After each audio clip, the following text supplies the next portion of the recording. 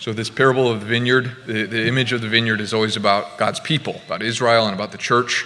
And we hear all of this about how God has worked through history to build up his people, his vineyard, so that it bears fruit. So as I was reading through this, the first question is, well, is the vineyard of God bearing the fruit that the Lord wants? And so reading this, preparing for the homily, is working up in me all of these frustrations, all of the ways that we're not bearing this fruit. So, you just think of these people, the people that don't get it, or the people who don't believe, or the people who don't give, they don't pray, they don't commit, they don't attend, they don't get it. So, reading this gospel, I was really going to let you have it, I thought, this is great, Lord, I will use this to get them moving. And the basic idea was going to be, of course, we got to cooperate with grace, because the Lord wants us to bear fruit. So then, I took another look at the gospel, prayed with it a little bit, and it changed. This is the third or fourth parable in the last few weeks like this, and it's addressed specifically to the elders and the chief priests. And they are a special kind of sinner, because their specific problem isn't that they do wrong and they know it. Instead, their problem is their inability to see themselves as sinners. Their inability to see themselves as in need of divine grace in the first place. So Jesus has patiently and really perseveringly spoken to this group over and over and over. It's been the focus of the gospel for the last few weeks. And basically the method is, he tells a story. He says, do you see how foolish this person is? And they say, yeah, what a fool. And he says, that's you. He's done this over and over. A few weeks ago, we talked about forgiveness. And there was the servant who owed a huge amount, who was forgiven by the landowner. And then he choked the servant who owed him a much smaller amount. And Jesus says, do you see how foolish that is? They say, yeah, what a piece of work. And he says, that's you. And then the next week, we talked about the laborers, the one that was called at the first hour, and then those that were called in the last hour, and how they got paid the same. And the ones who were there since the beginning, they grumbled and they were envious. And he said, do you see how ridiculous they are? And the elders and the chief priests, yeah, I can't believe those guys. And he says, that's you. And then last week, we heard the story about the two sons called to work in the vineyard of their father. And the first one says no, but ends up in the vineyard. And the second one says yes and doesn't go. So he said, which of these did the Father's will? They say, the first one. And he says, and you are the second one. So today, Jesus continues to do this thing with the tenants of this vineyard, with this specific group that can't see their need for God, who have a hard time seeing themselves as sinners. So here's how it went as I was reading through this. I'm reading the gospel, and I see Jesus say to the Pharisees, do you see these tenants?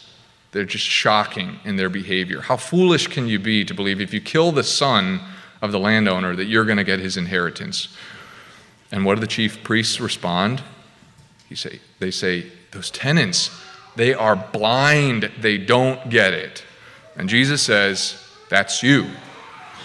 So then I'm sitting here reading the gospel, and I say, Jesus got them. They are blind. They don't get it. And then I realized what I just said. And I fought it at first, because I was like, come on, no. I wanted to, like I said, I had an idea for this homily. I want to get us moving when it comes to fruit. Or then I said, there's no way.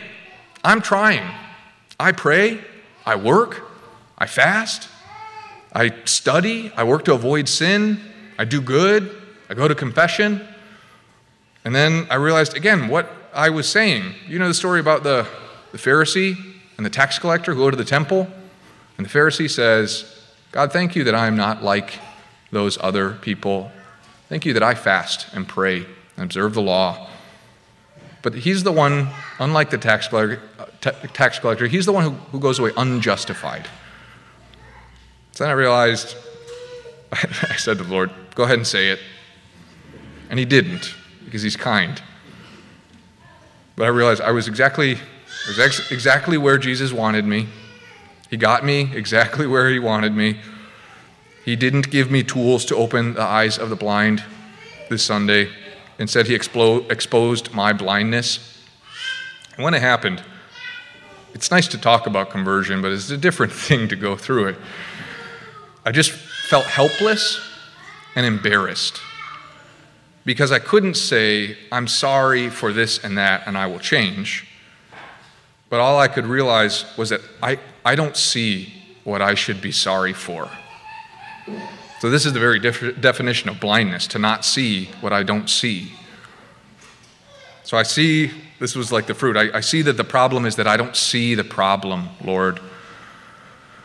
And he did, after that, reveal some things. Things that I was blind to before, that I'm still pretty blind to, but mostly it was like sinful self-interest that's covered by a good exterior, or the ways that I remain the center of my life. But strangely enough, the gift was to know that I don't know. And that is to know my great need. Certainly there's more to come. The Lord will do good things with this.